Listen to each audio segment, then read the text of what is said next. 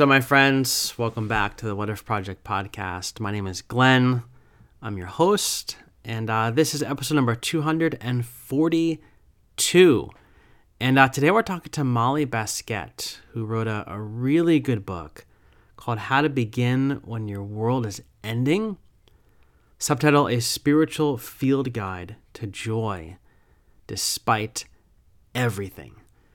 And here's the deal. If you're in a place in your life where, I don't know, you're feeling the weight of the world, which can very often just suck our joy dry, right? If your joy tank is running on fumes, this book, this conversation is for you. This is not a book that's going to solve your problems.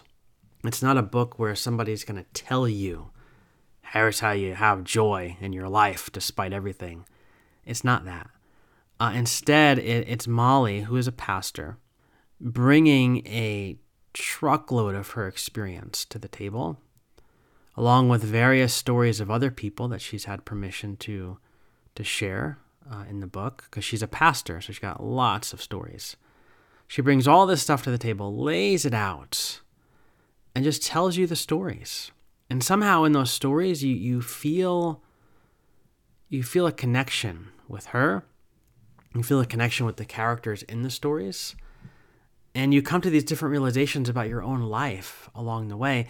It's literally like you're just sitting down having coffee with somebody and just talking about life and catching up. And somehow you leave that cafe feeling better than you did when you walked in. Like, that's literally what it's like. You're going to feel, at the end of this episode, and especially if you get the book, you're going to feel like Molly's your friend. Like, you're going to want to pick up the phone and call her. You're going to feel like you literally have this connection with her. It's such a good book, and I can't recommend it enough. So I'm going to put the link to it in the show notes. We talk about a lot of things, by the way, in the episode. She calls herself a progressive pastor. So what does that mean, right? We talk about that. We talk about prayer. We talk about the problem of evil a little bit, all different sorts of things. So really good episode, really good conversation, really good book, addressing lots of important things. So anyway, again, links are in the show notes. Also in the show notes, my book, Rethinking Everything. Patreon, if you want to support the show financially. $3 a month, as high as you might want to go a month. All the money goes to support our family. This is a stream of our income. And so that money literally helps us put food on the table, keep the lights on, do all the different things. And Patreon gets you entrance into a community. So if you support on Patreon, $3 a month or up, you get into a Discord chat group. You get invited to a Zoom hangout once a month, where you get to meet people, like literally connect with real live people who are asking the same kinds of questions you are, on the same kind of journey you are, maybe a little bit further ahead of you, maybe a little bit behind you on the journey, but we're all walking this path together in the wilderness, trying to figure out where in the world it leads. And sometimes it can be lonely. So the idea of Patreon is to make you feel less lonely. And I say this all the time, but it's not about the money. The money helps, but it's not about the money. So if you can't swing $3 a month, $7 a month, whatever, doesn't matter. Send me a message. Just say, I can't do the $3 a month, but I really want the community. The answer is yes. I'm just going to ask you for your email address and a couple things so I can get you set up with different things I got to get you set up with, and you'll be in the community. And nobody needs to know. There's people in there right now who don't pay because they can't. They can't afford it. But it doesn't matter because it's not about that. It's about you feeling less alone on your journey. And that's what brings a smile to my face. So anyway, send me a message. The link to all the different things is in the show notes if you want to check it out. And that's it. That's all I got. This is episode number 242. Our friend Molly Baskette, How to Begin When the World is Ending. Enjoy. Yeah. Wake up, get your morning started. Drinking daily coffee, got this money on my mind. Sun ain't always shining, but it's brighter days ahead. Ain't gonna get it started, we can do what we wanna. Wake up, get your morning started. Drinking daily coffee, got this money on my mind. Sun ain't always shining, but it's brighter days ahead. Wake up, wake up, wake up. Got myself to see the big picture. You not alone, I'm right there with ya. Trust me, get up, Guess I gotta be more stricter. Keep my head up, getting more slicker. I know, yeah. Gotta move my feet, put into motion. I know that every door I walk up to is bound to open. Wish it all can be so easy, I insert a token. Hit that thing on both sides, if the size is broken. Move on, oven cooking, I be on that slow grind. Anything I put my mind up to, I'm bound to be mine's. Best to get it by my way. Follow suit, don't fall the line. Hope you got it, hope you get it. Go and check the guidelines. Hey everybody, welcome back to the podcast. Today we are sitting down with my friend Molly Baskette, who recently wrote an amazing book called How to Begin When Your World is Ending. And so Molly, welcome to the podcast. I'm excited to have this chat with you. Thank you. So great to meet you and excited to be here. Thank you. So first things first, maybe tell us a little bit about yourself. We'll get into your story in a little bit, obviously, but for now, give us the quick kind of rundown about yourself and a little bit about what you do.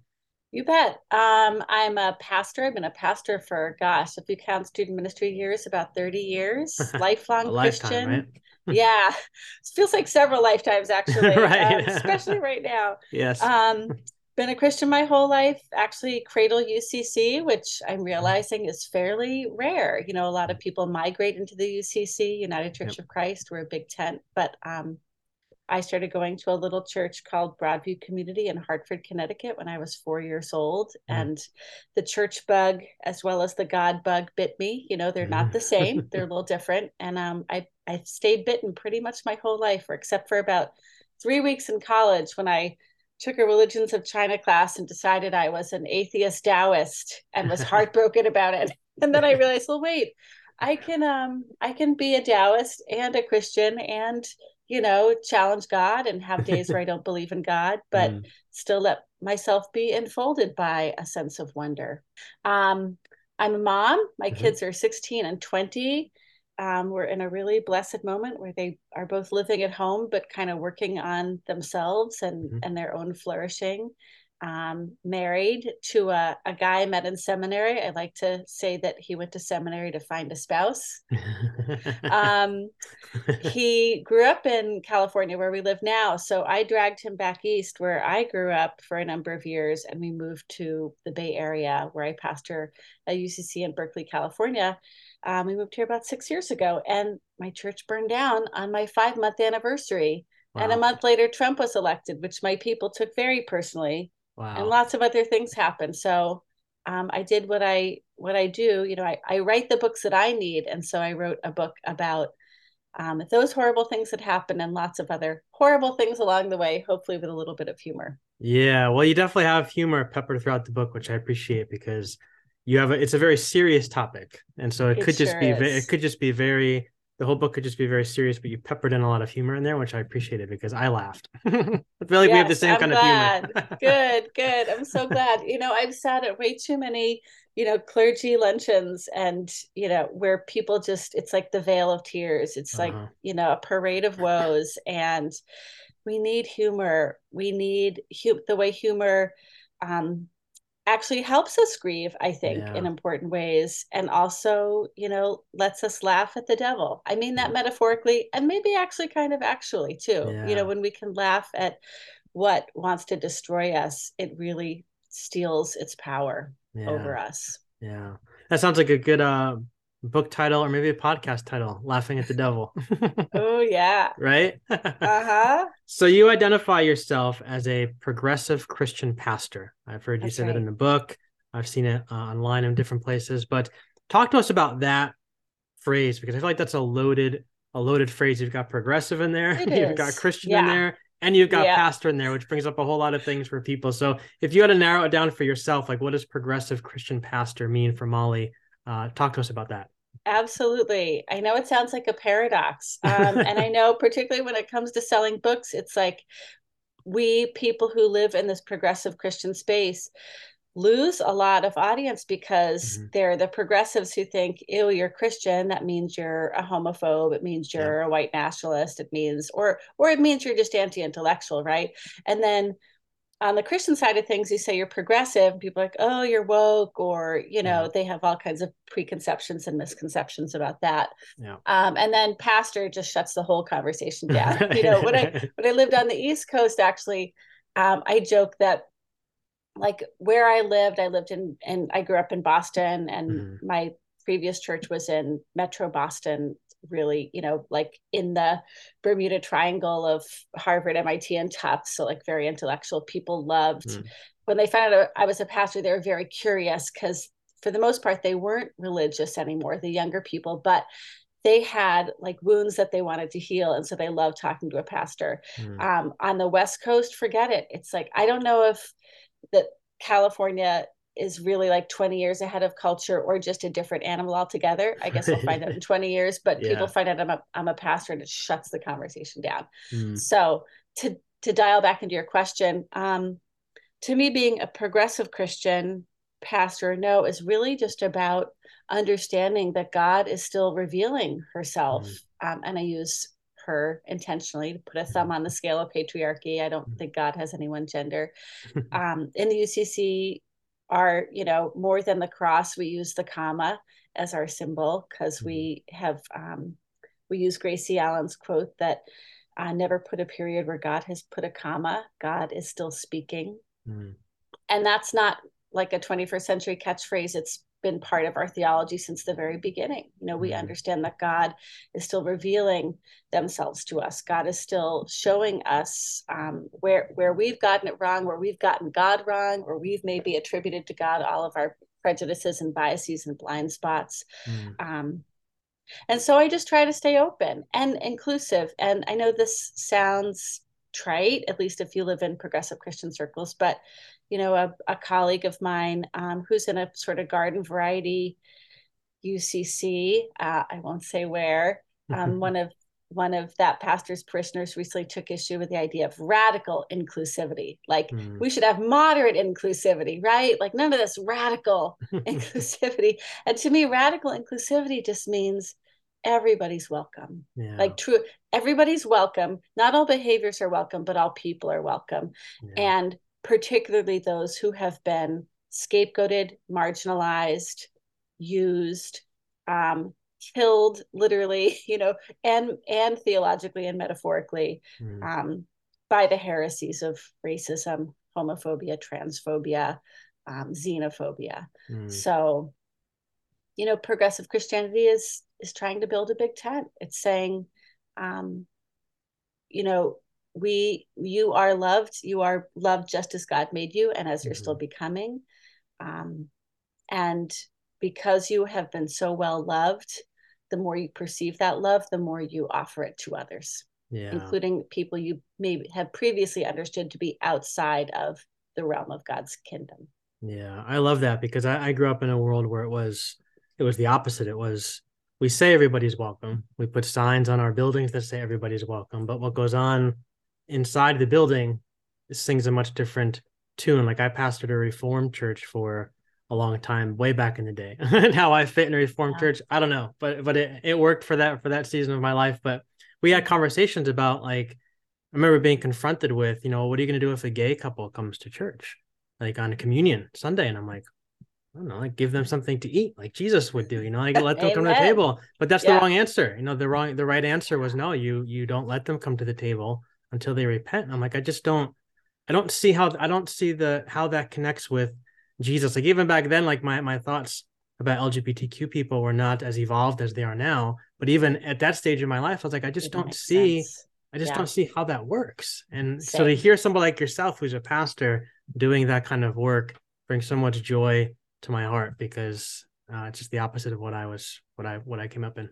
Yeah. I mean, I can say I don't understand it because I didn't grow up with it, but I feel like I wouldn't understand it anyhow. Like you look at the community that Jesus surrounded himself with, you look at how he interacted with people from such a wide variety of settings and walks of life. And then Paul after him, and, I have my issues with Paul. He could be a real curmudgeon. He could be very like binary himself and exclusive, but, and Peter too, as well. It's like, there's so many different kinds of people who are attracted to Jesus' message, and Jesus found a place for all of them, and gave all kinds of people authority and subverted the authorities of his day. So, like that whole like idea of power from below and power from the margins. And it's way more fun to pastor a church like that or be part of a church like that.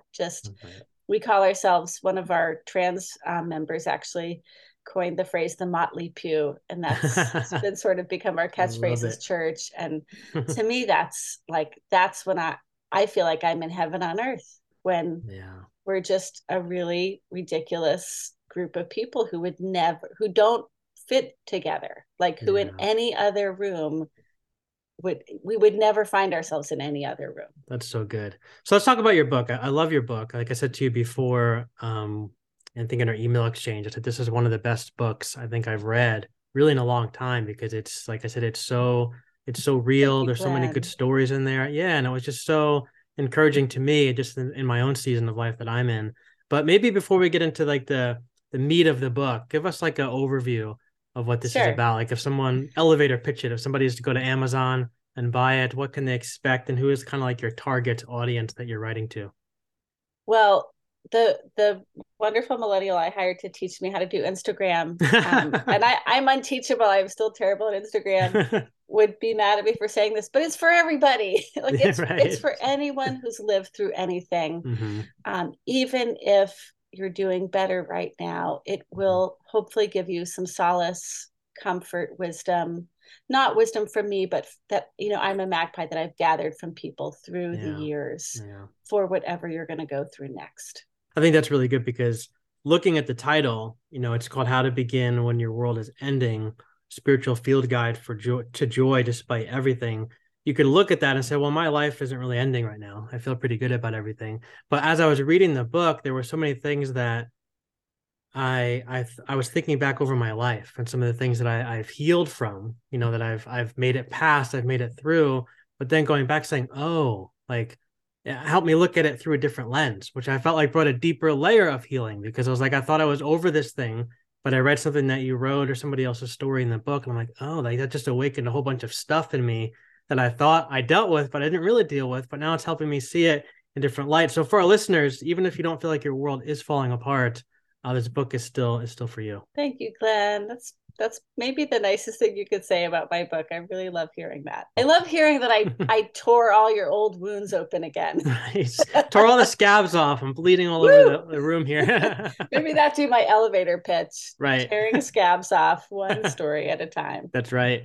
So take us into your story a little bit. Obviously the book is your story, so we don't want to give everything away, but take us into it a little bit, because like I said, I mean, this book is not your typical book where it's filled with theories, it's filled with deep, in-depth research, but the book comes from a very personal place in your life, and then also the personal places of other people's lives whose stories you're able to share. So take us into whatever spaces of the stories that you'd like to take us into, and maybe we'll just see what kind of rabbit holes we travel down together. Sounds good. So it started as a cancer blog. I had they found a cancer in me, a very aggressive cancer that teenage boys usually get. I was 39 years old. My kids were 4 and 8 at the time. I was asymptomatic. The way they found it, I'll leave that story in the book, but Mm-hmm. was entirely mystical and incredible. And it's the Mm-hmm. reason I'm alive today. Um, and I blog my way through that again. I write the things I need, and writing is my way of kind of swimming to the surface of whenever I feel like I'm drowning, making meaning, if not sense, of what's happening. And I always thought I'd sort of make that a story with a beginning, middle, and end once I was through it, if I got to live. And spoiler alert, I did.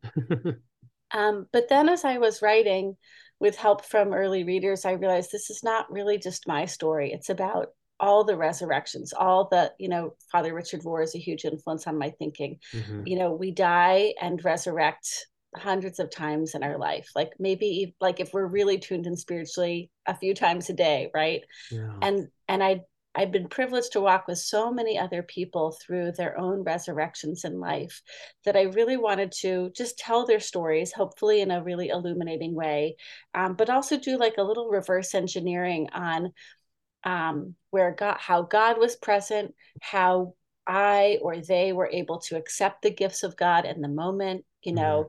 by reaching out, asking for support, stating our needs, sometimes, like often in really vulnerable ways, Mm-hmm. breaking patterns, um, to kind of be co-collaborators with God in our own resurrections. And that's where that's what it is. So the Mm. story, as the book as a whole, is, you know, my cancer arc, and really in lots of ways my parenting arc, because our older child has been, describe him as my best spiritual teacher. He has ADD and has some trauma himself. And I was not always the parent I wanted to be with him. And, you know, there's like all these tender moments in the last 5 or 6 years of parenting him through late adolescence and his own struggles that, you know, writing my way through it was very revealing and brought us a lot closer and brought a lot of healing to our relationship. Mm. And then pepper through with these other stories, and also some of the really terrible or just banal theologies out there, like God has a plan, you know, all the stupid things well-meaning, loving people say to us when they don't know what to say, when Yeah. we are facing our own diagnosis or going through a divorce or suffering with treatment resistant depression or whatever it is. Yeah. Because you know, we say those things to make ourselves feel better, but they really can actually do a lot of harm. So I unpack some of those phrases or concepts and reach for a theology that's still evolving, but, you know, maybe matches up more with what real life is really like. Yeah. Yeah. So what was one of the harder phrases that you had to unpack, like that you were confronted with when you received this cancer diagnosis? Like what, what aspect of your faith, or what like rote phrase that we often tell people when those kind of things cross their plate? Like what was the one thing that you really had to confront and deal with and kind of dig into Sure. to come through this? Oh, for sure it was, you know, God never gives us any more than we can handle, Oh yeah. you know, Yeah. because strength was kind of my brand. You know, Mhm. I talk about this early in the book. I was raised poor, you know, particularly living with my mom, you know, Mhm. welfare, food stamps, Section 8 housing. There was a lot of neglect and substance use disorder in my Mhm. family that meant I was kind of on my own a lot. And it's so when I think about a few things that happened in my childhood, it's kind of a miracle I'm still here.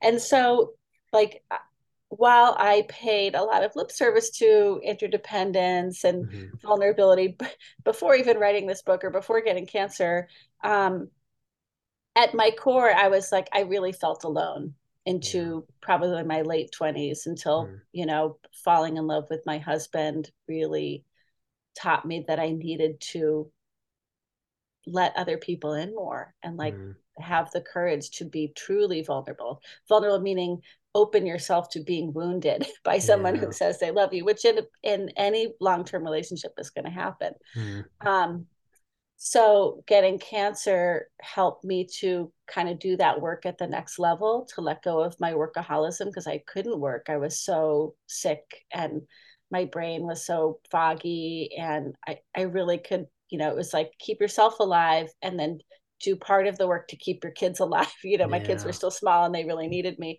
Um, and let people in, like figure out who and how to let all the people who love me in at the right level, from Mhm. parishioners to friends to my family. You know, family's complicated.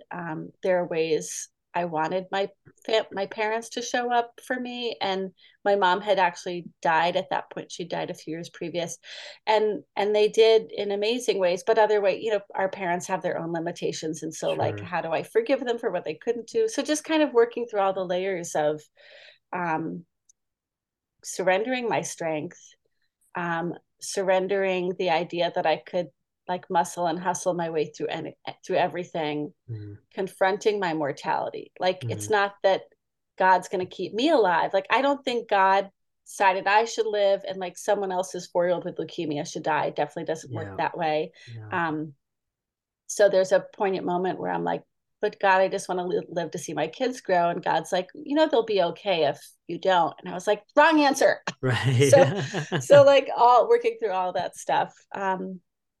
The other thing, you know, that I worked through, sort of toxic theology or bright siding, was a dear friend of mine who is more kind of new agey in her theology, said early on, well, you know, whatever, it was right before it was a tumor. It took them a long time to figure out what it was because of its odd presentation. She said, whatever this is, you know, its real name is love. And I was like, nope, it is not. Like, I really started wanting to like do, you know, positive affirmations and befriending this, whatever, like, what does it have to teach me?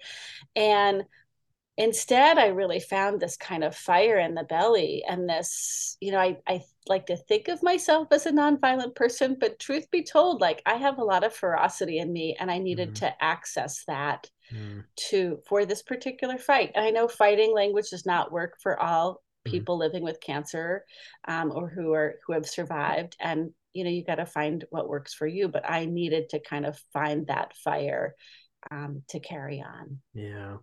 You know, the thing you said earlier about how God will never give us more than we can handle. That's one that I've thought a lot about, that because that was, even when I was a pastor, like that was one of the, I don't know, you have these like phrases you go to when you're a pastor, right? Because I mean, everybody's always coming to you with their problems and all their different things. You just have like different things that you say. And that was one of the things I always said was, you know, God will never give us more than we can handle. But then when I started like deconstructing and asking questions, like this is one of the things I was exploring was, you know, there's even like so many stories in the Bible where, like, for instance, Moses, right? Moses had to keep his arms up in the air, but he couldn't do it on his own. So they had to come aside him and hold his arms up for him. And then there's that one place where I think it was his father-in-law kind of pulled him aside and said, like, you're killing yourself with all the work you're doing. You need to divide up. Yeah, you got to divide up the labor. You got to give some things to different people. Like, you can't do it all. Like, all this different stuff has come upon your plate and you can't carry it all by yourself. So you need other people. Like, so God certainly lets things come your way that you can handle for the very purpose of you have to build relationships with other people in order to have other people help you and come alongside of you. I mean, God, I always tell people when they're like, I'm sorry to be so needy. I'm like, God made you that way. That's right. God made us to be interdependent, and it's how the magic happens. Yeah. And, you know, that phrase, God doesn't give you more than you can handle, has two false assumptions in it. One is that God's doing the giving. Like, this didn't come from God. Like, a lot of the stuff that happens in this life does not come from God. I mean, I guess if you say, well, God's the creator and, you know, creation was set up so that sometimes cells misdivide and become cancer, or that, you know, whatever, all the horrible things, that tsunamis and earthquake, that the tectonic plates shift and like hundreds of thousands of people die. Yeah. You can blame God for that. And yeah, you can, but like God didn't, you know, in like every present moment, like God doesn't wake up and make the first cup of coffee and say, okay, who am I going to give cancer to today? Or who am I going to burden with all these things today? So maybe God gives him like the general, since the beginning of time sense, this messy gift of creation, but God doesn't like give us as individuals. And more than we can handle, we get more than we can handle all the time. It's why people die by suicide, because it's too much. It's why people turn to substances. You know, 80% of people who are addicts have a trauma history, like unresolved trauma. So we get more than we can handle all the time. But, you know, what I try to hit is like, are you curious to find out what happens next? Can you look for like that little chink of light? Can you reach for like you can't see the light? Can you reach in the darkness for one person who may be there to help you take a step forward, like help you find your feet? Like, there's, just look for that space and that you can move into. So let's segue into, because this is a good segue into the problem of evil. That's a big question. Everybody's favorite. Light topic. Easy peasy. I think we're going to figure it out today, Glenn. So I'm going to lean on you. Put it to bed once and for all. Yeah, the progressive Christian pastor is going to answer all of my questions about the problem of evil. But really, like, how has your thoughts about that evolved over time? Like, where maybe like 15, 20 years ago, like, where were you? You had all these experiences that you've had in your life, and as a pastor, all other people's experiences as well, to like where you are now. What does that arc look like, kind of in your evolution of that idea? Because a lot of people email me a lot and ask me these kinds of questions about the problem of evil, and I point them to different books that I found helpful. But I always like to ask people in your position who are shepherding people and you're dealing with people who are having a lot of crisis, stuff like that in their life, like how has that informed your idea of the problem of evil and why bad things happen in the world when we Yeah, supposedly serve this loving, powerful God? right. Okay. I'll try to be concise, but I'm probably Yeah. not going to be. And I'll try to be satisfying, but I know I will definitely not be, because a lot of parts of this answer are not satisfying. It's like, there's, first of all, we're all good and bad all mixed together. That doesn't mean we're all like evil and good. We just have competing, conflicting impulses, longings, desires. Again, aforementioned unhealed trauma. Mhm. We are all located within certain social groups, and where I think evil comes into play is in the aggregate, right? It's like, I think it's hard, maybe impossible. Like, I think 20 years ago I would have said like Hitler's evil, or like if I'd known Donald Trump's evil. They're not evil in themselves. They were enabled. Like, there's a whole cohort of people there, Yeah. um, World War II, who enabled evil, right? It's not located in one person. And if we ever locate evil in one person, then we can scapegoat and murder that person and say, there, evil solved, Yeah. which evil is betwixt and between us. It's like always afoot, and it's there. It's enabled by how we respond in any given moment, by whether we resist what we know to be wrong and unjust, or take the easy route, or take the like passively by going along with it, or not speaking up, or actively enable it by participating it and ratcheting it up. So the problem of evil, I mean, God invented this world and invented it with like lots of natural disasters baked into it, and then also gave us free will, which has created all kinds of unnatural disasters. And that's, again, where the free will comes in.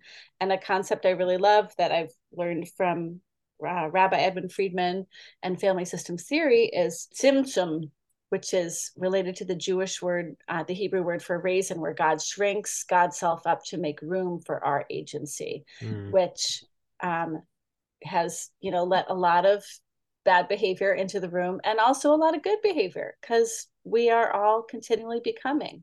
And this is the other thing I've learned over the last 20 years. There are people who at a distance I would want to judge or hate, or just like say, yeah, they're beyond redemption. And yet I've seen people change like so utterly, for some for good reasons, because of influences on them, external, internal, like they had a mystical experience and met with God. Others for no good reason that I can discern. So it's let me know that God's really not done with any of us yet. And the more we can call people in, like I get just as mad as any progressive about, American politics, and how I hear Christians on the right talking about Jesus, or talking about anyone, who I love. And I know fundamentally, like, my job, especially as a white, straight, cis, middle-aged lady, is to call them in and try to speak to their heart, call them out of what I believe is a death cult, and not judge, scapegoat, not be the evil I deplore. By othering. Yeah, I think that's so important, because it's about inviting everybody to the table, and we can talk in a minute. I want to ask you about mysticism and being a mystic and that kind of stuff, but it's kind of like the world I'm exploring now is just this idea that, like you said, everybody's welcome. There is no other. There is no.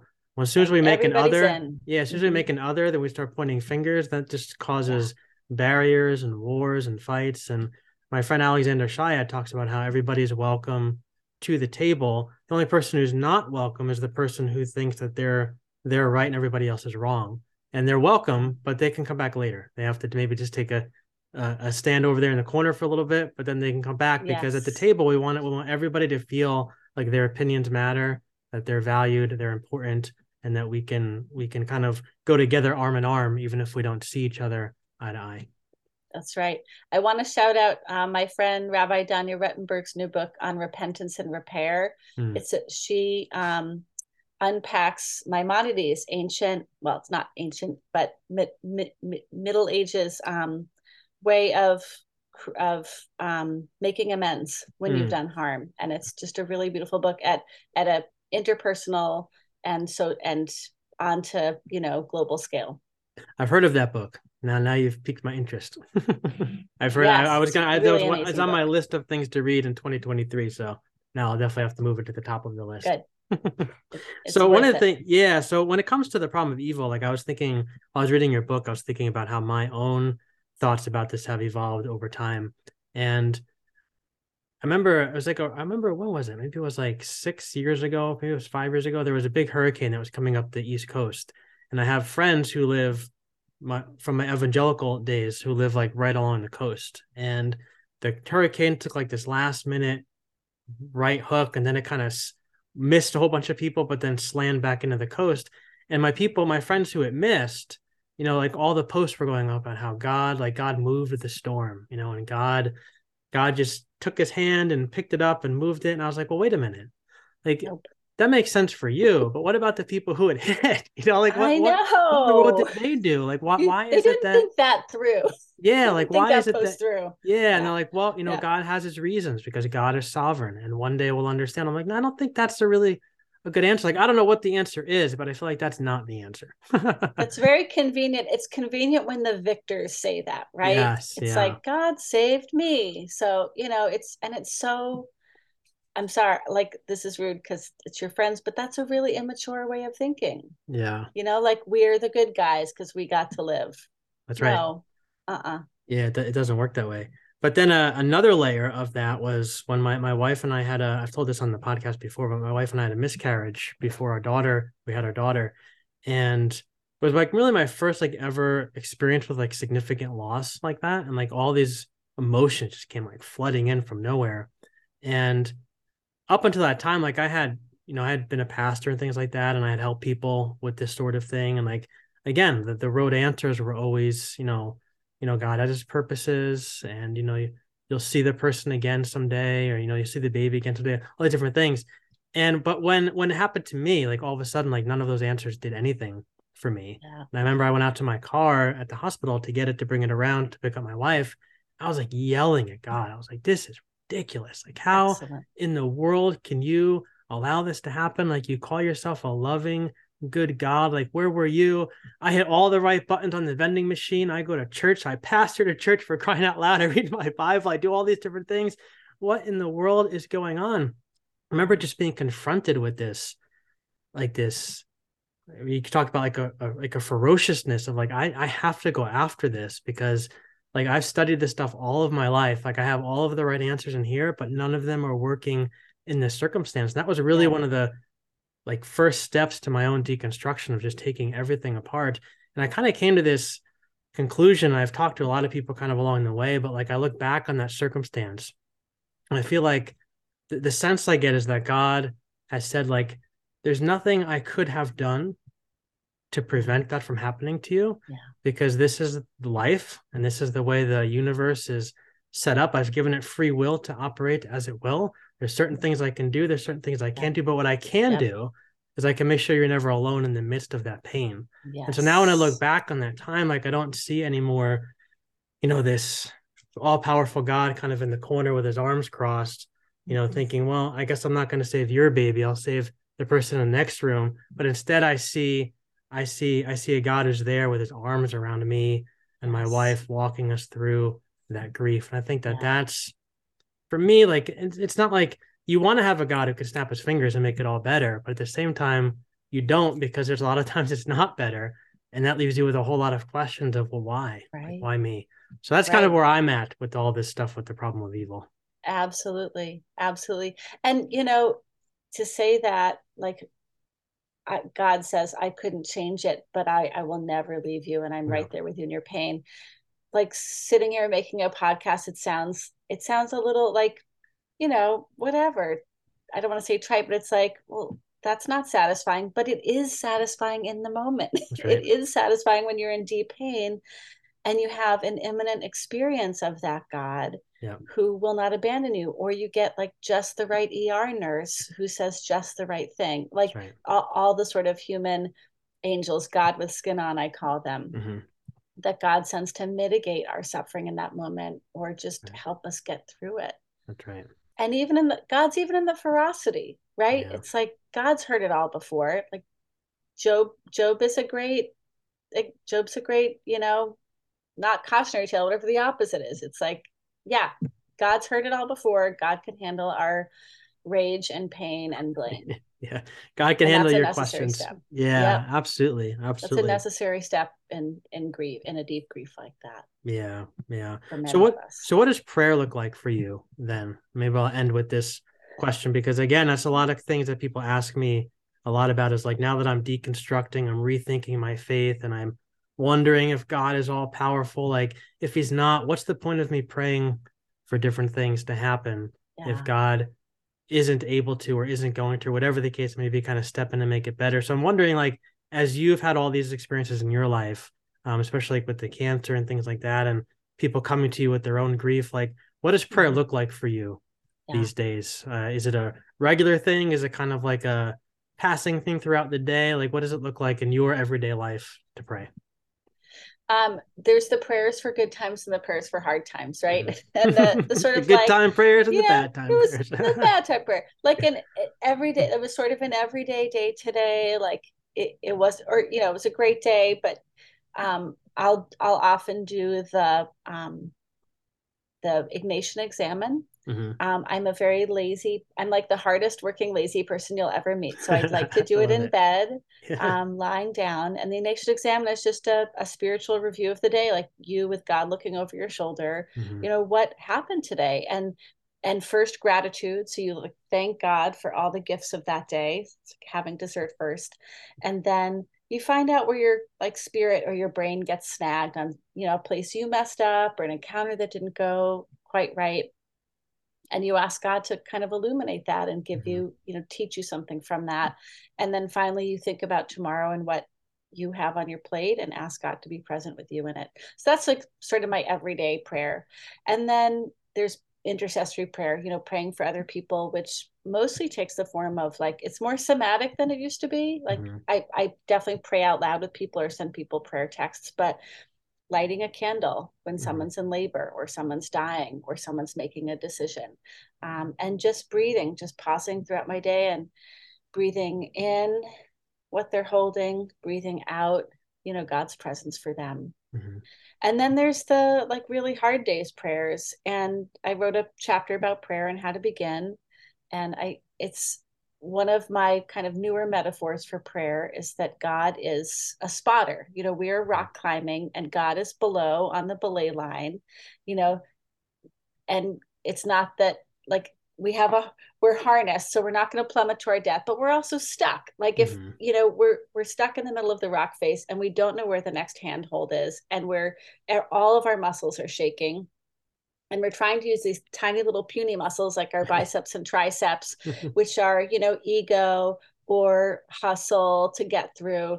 And Yeah. God wants us to use the big muscles, like the glutes and quads to push ourselves up. And God is down below shouting where the next handhold is. Mm. So God's not just going to like lift us to the top, because where's the like life in that. We have to do something under our own efforts, but God will guide us. Like just look up to your left at 2 o'clock and you'll see, well, that doesn't look like anything. God, trust me, it is. Reach Mm. for that thing. Look, put your, God's there, um as lure, as guide, to show us what the next place we can put ourselves in to be secure, Yeah. or if Yeah. not secure, but to move out of the stuck place we're in. Let's say that. Yeah. Yeah. It sounds like to me, and correct me if I'm wrong, but it seems like a lot of your prayer is kind of organized around that idea of God's presence as Yeah, opposed to God's power. Would I be correct in saying that? Like, it's more about absolutely. God being Yeah, with us, be with, let the person who's hurting maybe sense your presence, like that kind of thing, as opposed yeah. to God flex your muscles and overcome this thing. And there's a little bit more in the presence, because presence, I don't think it's passive, but it can feel very passive. Yeah, like we're yeah. just going to sit here in this muck. And sometimes that's what you're going to do. Like there's only one way through grief. You got to grieve. Right. And it feels like hell. Yeah. But I've learned a lot from process theology, which is God as a lure, like God can't make us do things, but if we get really quiet, we can sense a direction in which God is calling us. That's right. There's lots of things that claim us and people who make claims over us. And if we can just get quiet enough to feel which way God is luring us, God is always luring us toward good and toward freedom. Yeah. Yeah. All right. Last question. Do you have time for one more question? Sure. Something else just came to my mind. Okay. You mentioned Richard Rohr.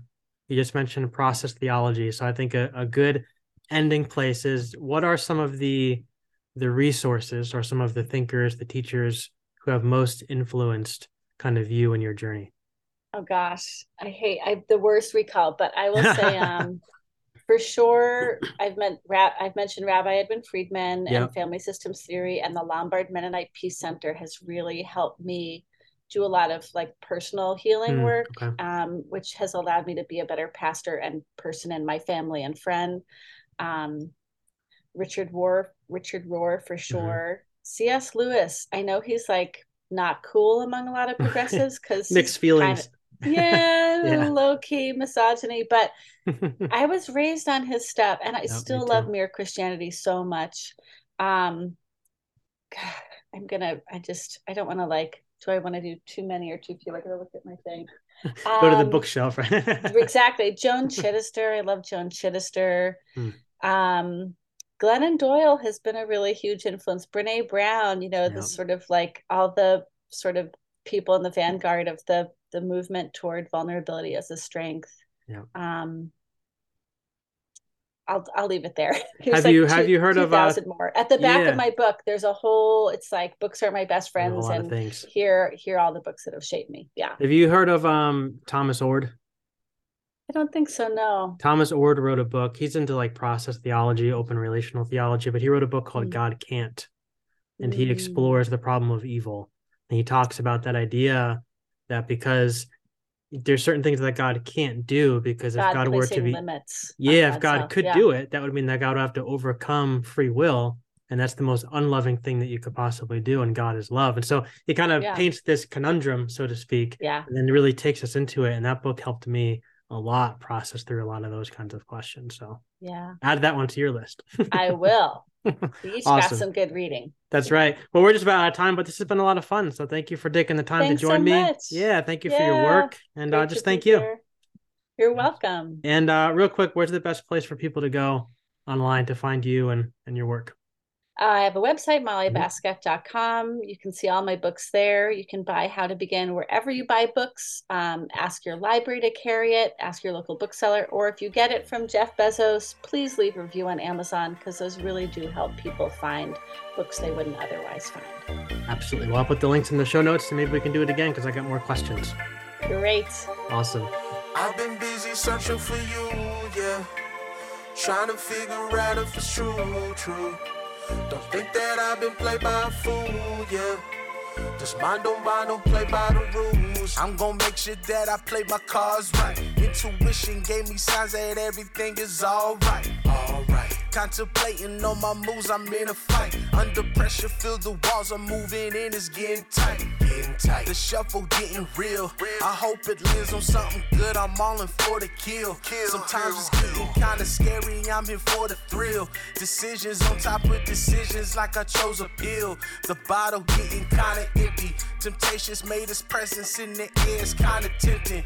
Shortcuts after question, but it got on my attention. And I forgot, but did I mention? Looks like I won the game, made my decision. I listen. I've been busy searching for you, trying to figure out if it's true. Don't think that I've been played by a fool, Just mind, don't play by the rules, no. Kept it on the low, gotta let it flow, gotta let it go, On to something new, trying to play it cool, quit with all the tools, Maybe you're my calling like I'm on flight 828. Manifesting everything I take, it's not too late. Running to my purpose like I'm rushing to the gate. Of course it's in my planning and it's also with my faith. At the end of the day, and we gon' find a way. It's a fact of the price that we pay. Everything shine through the gray. Nothing gon' break through the shade. Nothing gon' break through the hate. Everything ours that we claim. Hit the red dot that I aim. No missing, I'm focused. No slipping, I'm growing. No talking, just showing. No stopping, keep going. Yeah, I'm just trying to break codes. Ain't nobody I owe. This the life that I chose. And I'm blessed for it. I've been busy searching for you, yeah. Trying to figure out if it's true. Don't think that I've been played by a fool, yeah. Just mind don't buy, don't play by the rules, no. Kept it on the low. Gotta let it flow. Gotta let it go, yeah. On to something new. Trying to play it cool. Quit with all the tools.